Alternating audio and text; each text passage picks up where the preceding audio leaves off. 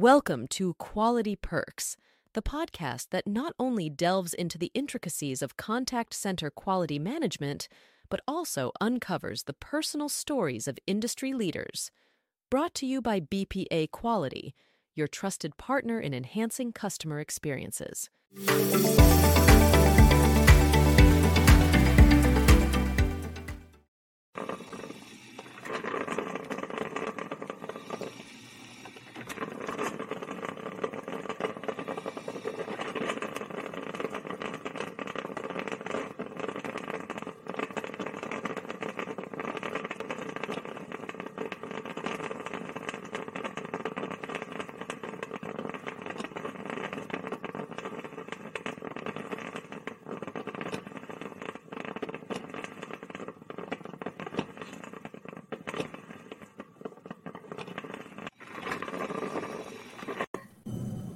And we are live. Welcome to BPA Quality's Coffee and Quality Chat. We have the illustrious Yvette Renda.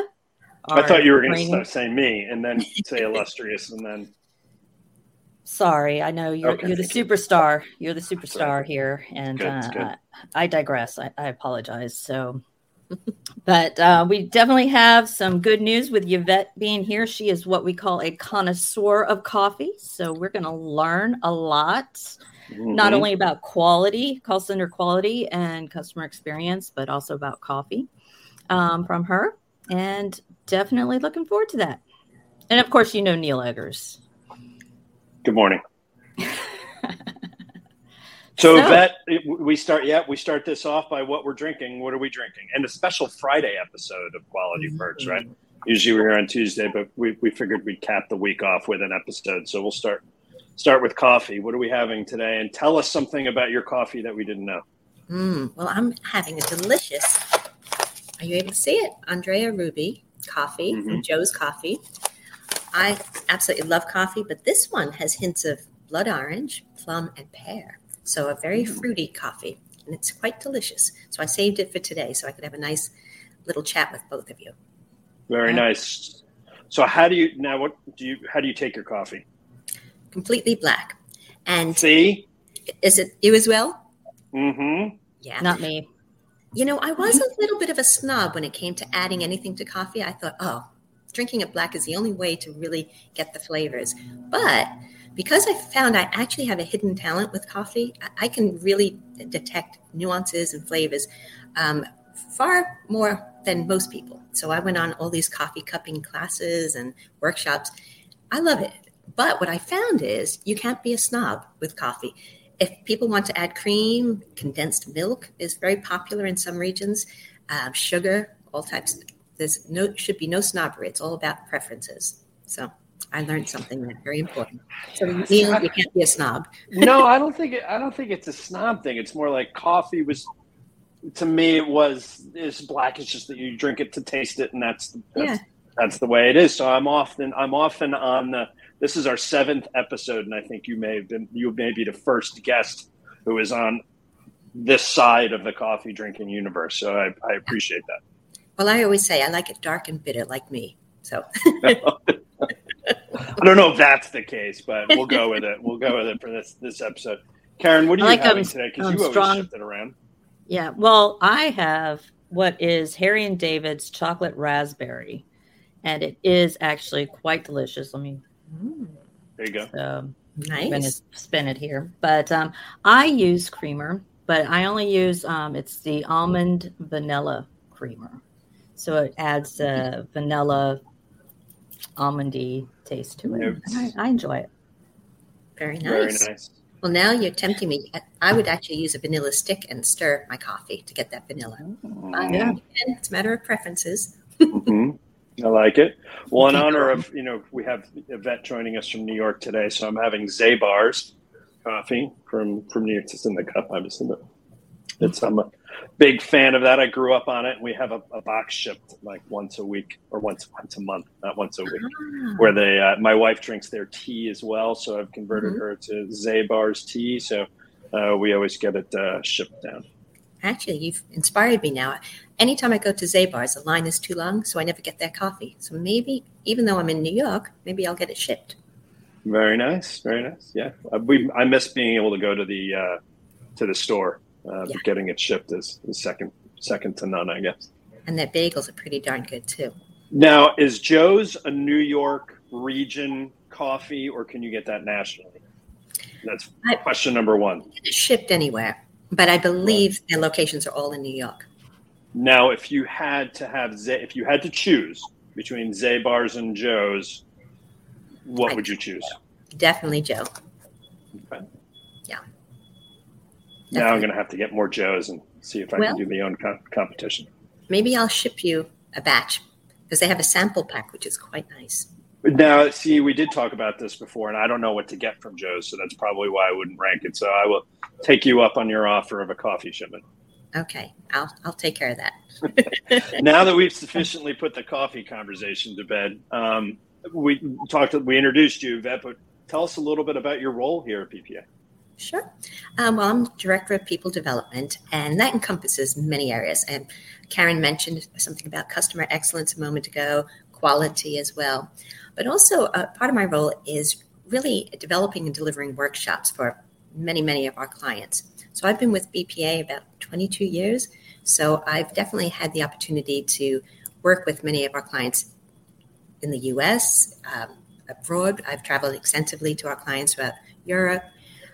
Had a lot of clients from Asia come over to Europe and meet with me for the training. So definitely had a lot of great opportunities to meet people from throughout the world and run workshops. At BPA, from the start of our relationship with a client, we work closely with each client to support the goals and the objectives of their organization. So every workshop that we deliver is completely tailored to that client and what their needs might be. So whether a client needs advice or guidance in setting up their quality assurance program, we're there to help with that.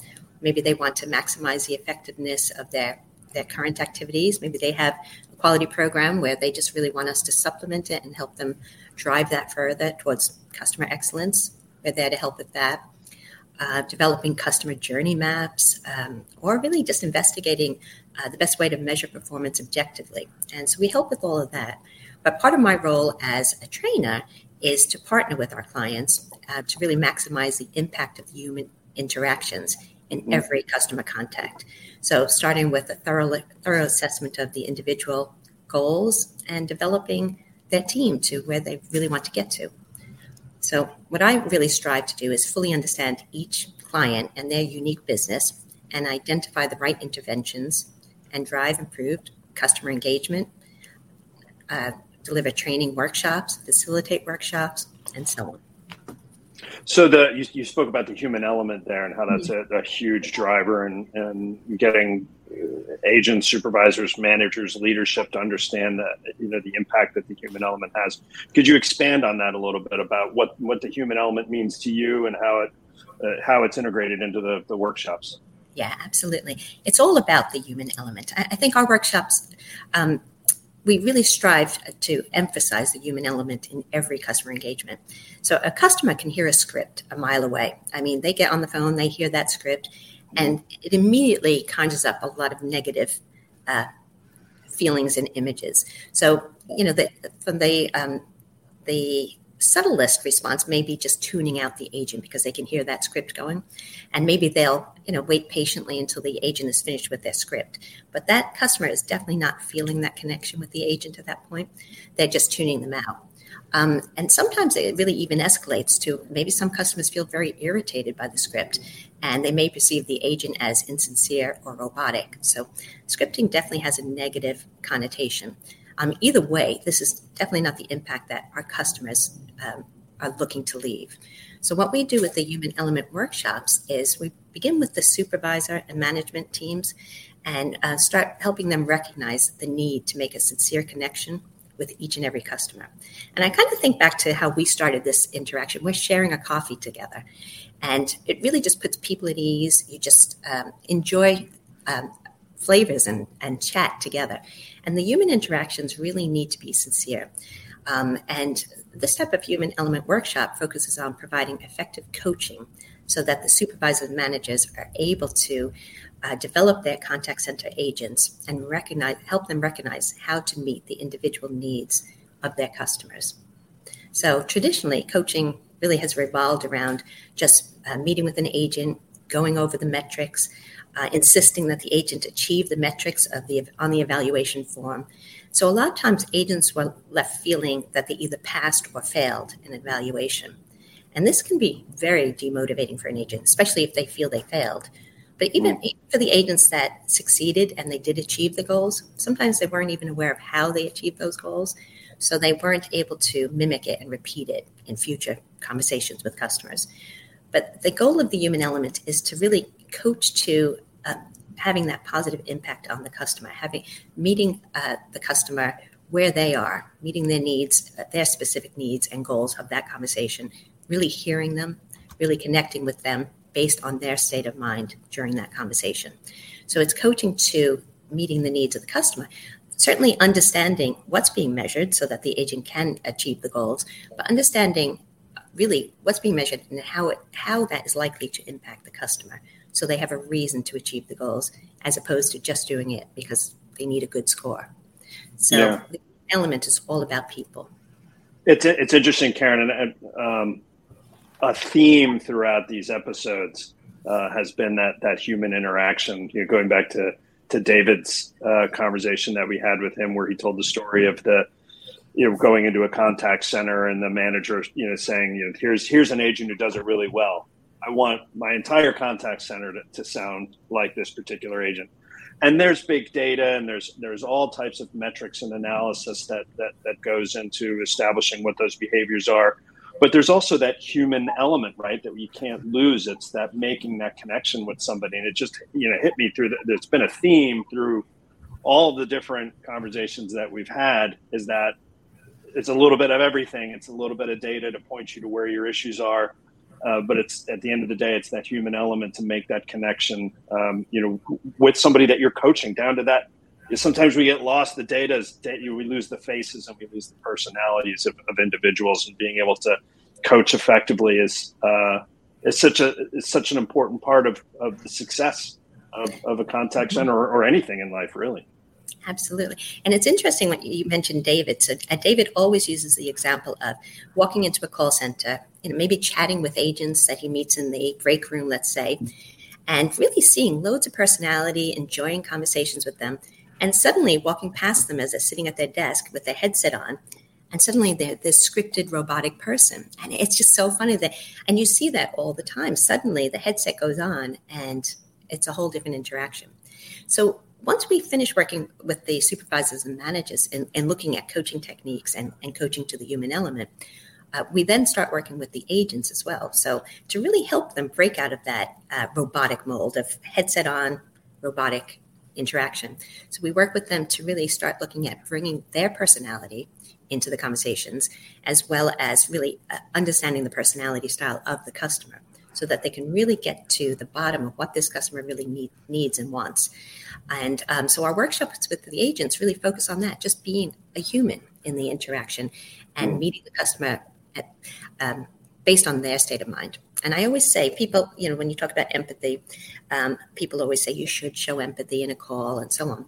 But to an agent, very often coaches will ask an agent, well, how would you feel if you were that customer?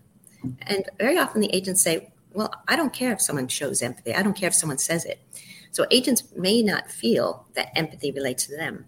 But the most important thing is, what does this customer want? What do they want in this interaction? Some want an awful lot of empathy. They want to hear the words. They want you to really talk about how they're feeling. Others would like you to move forward and find the solution for them.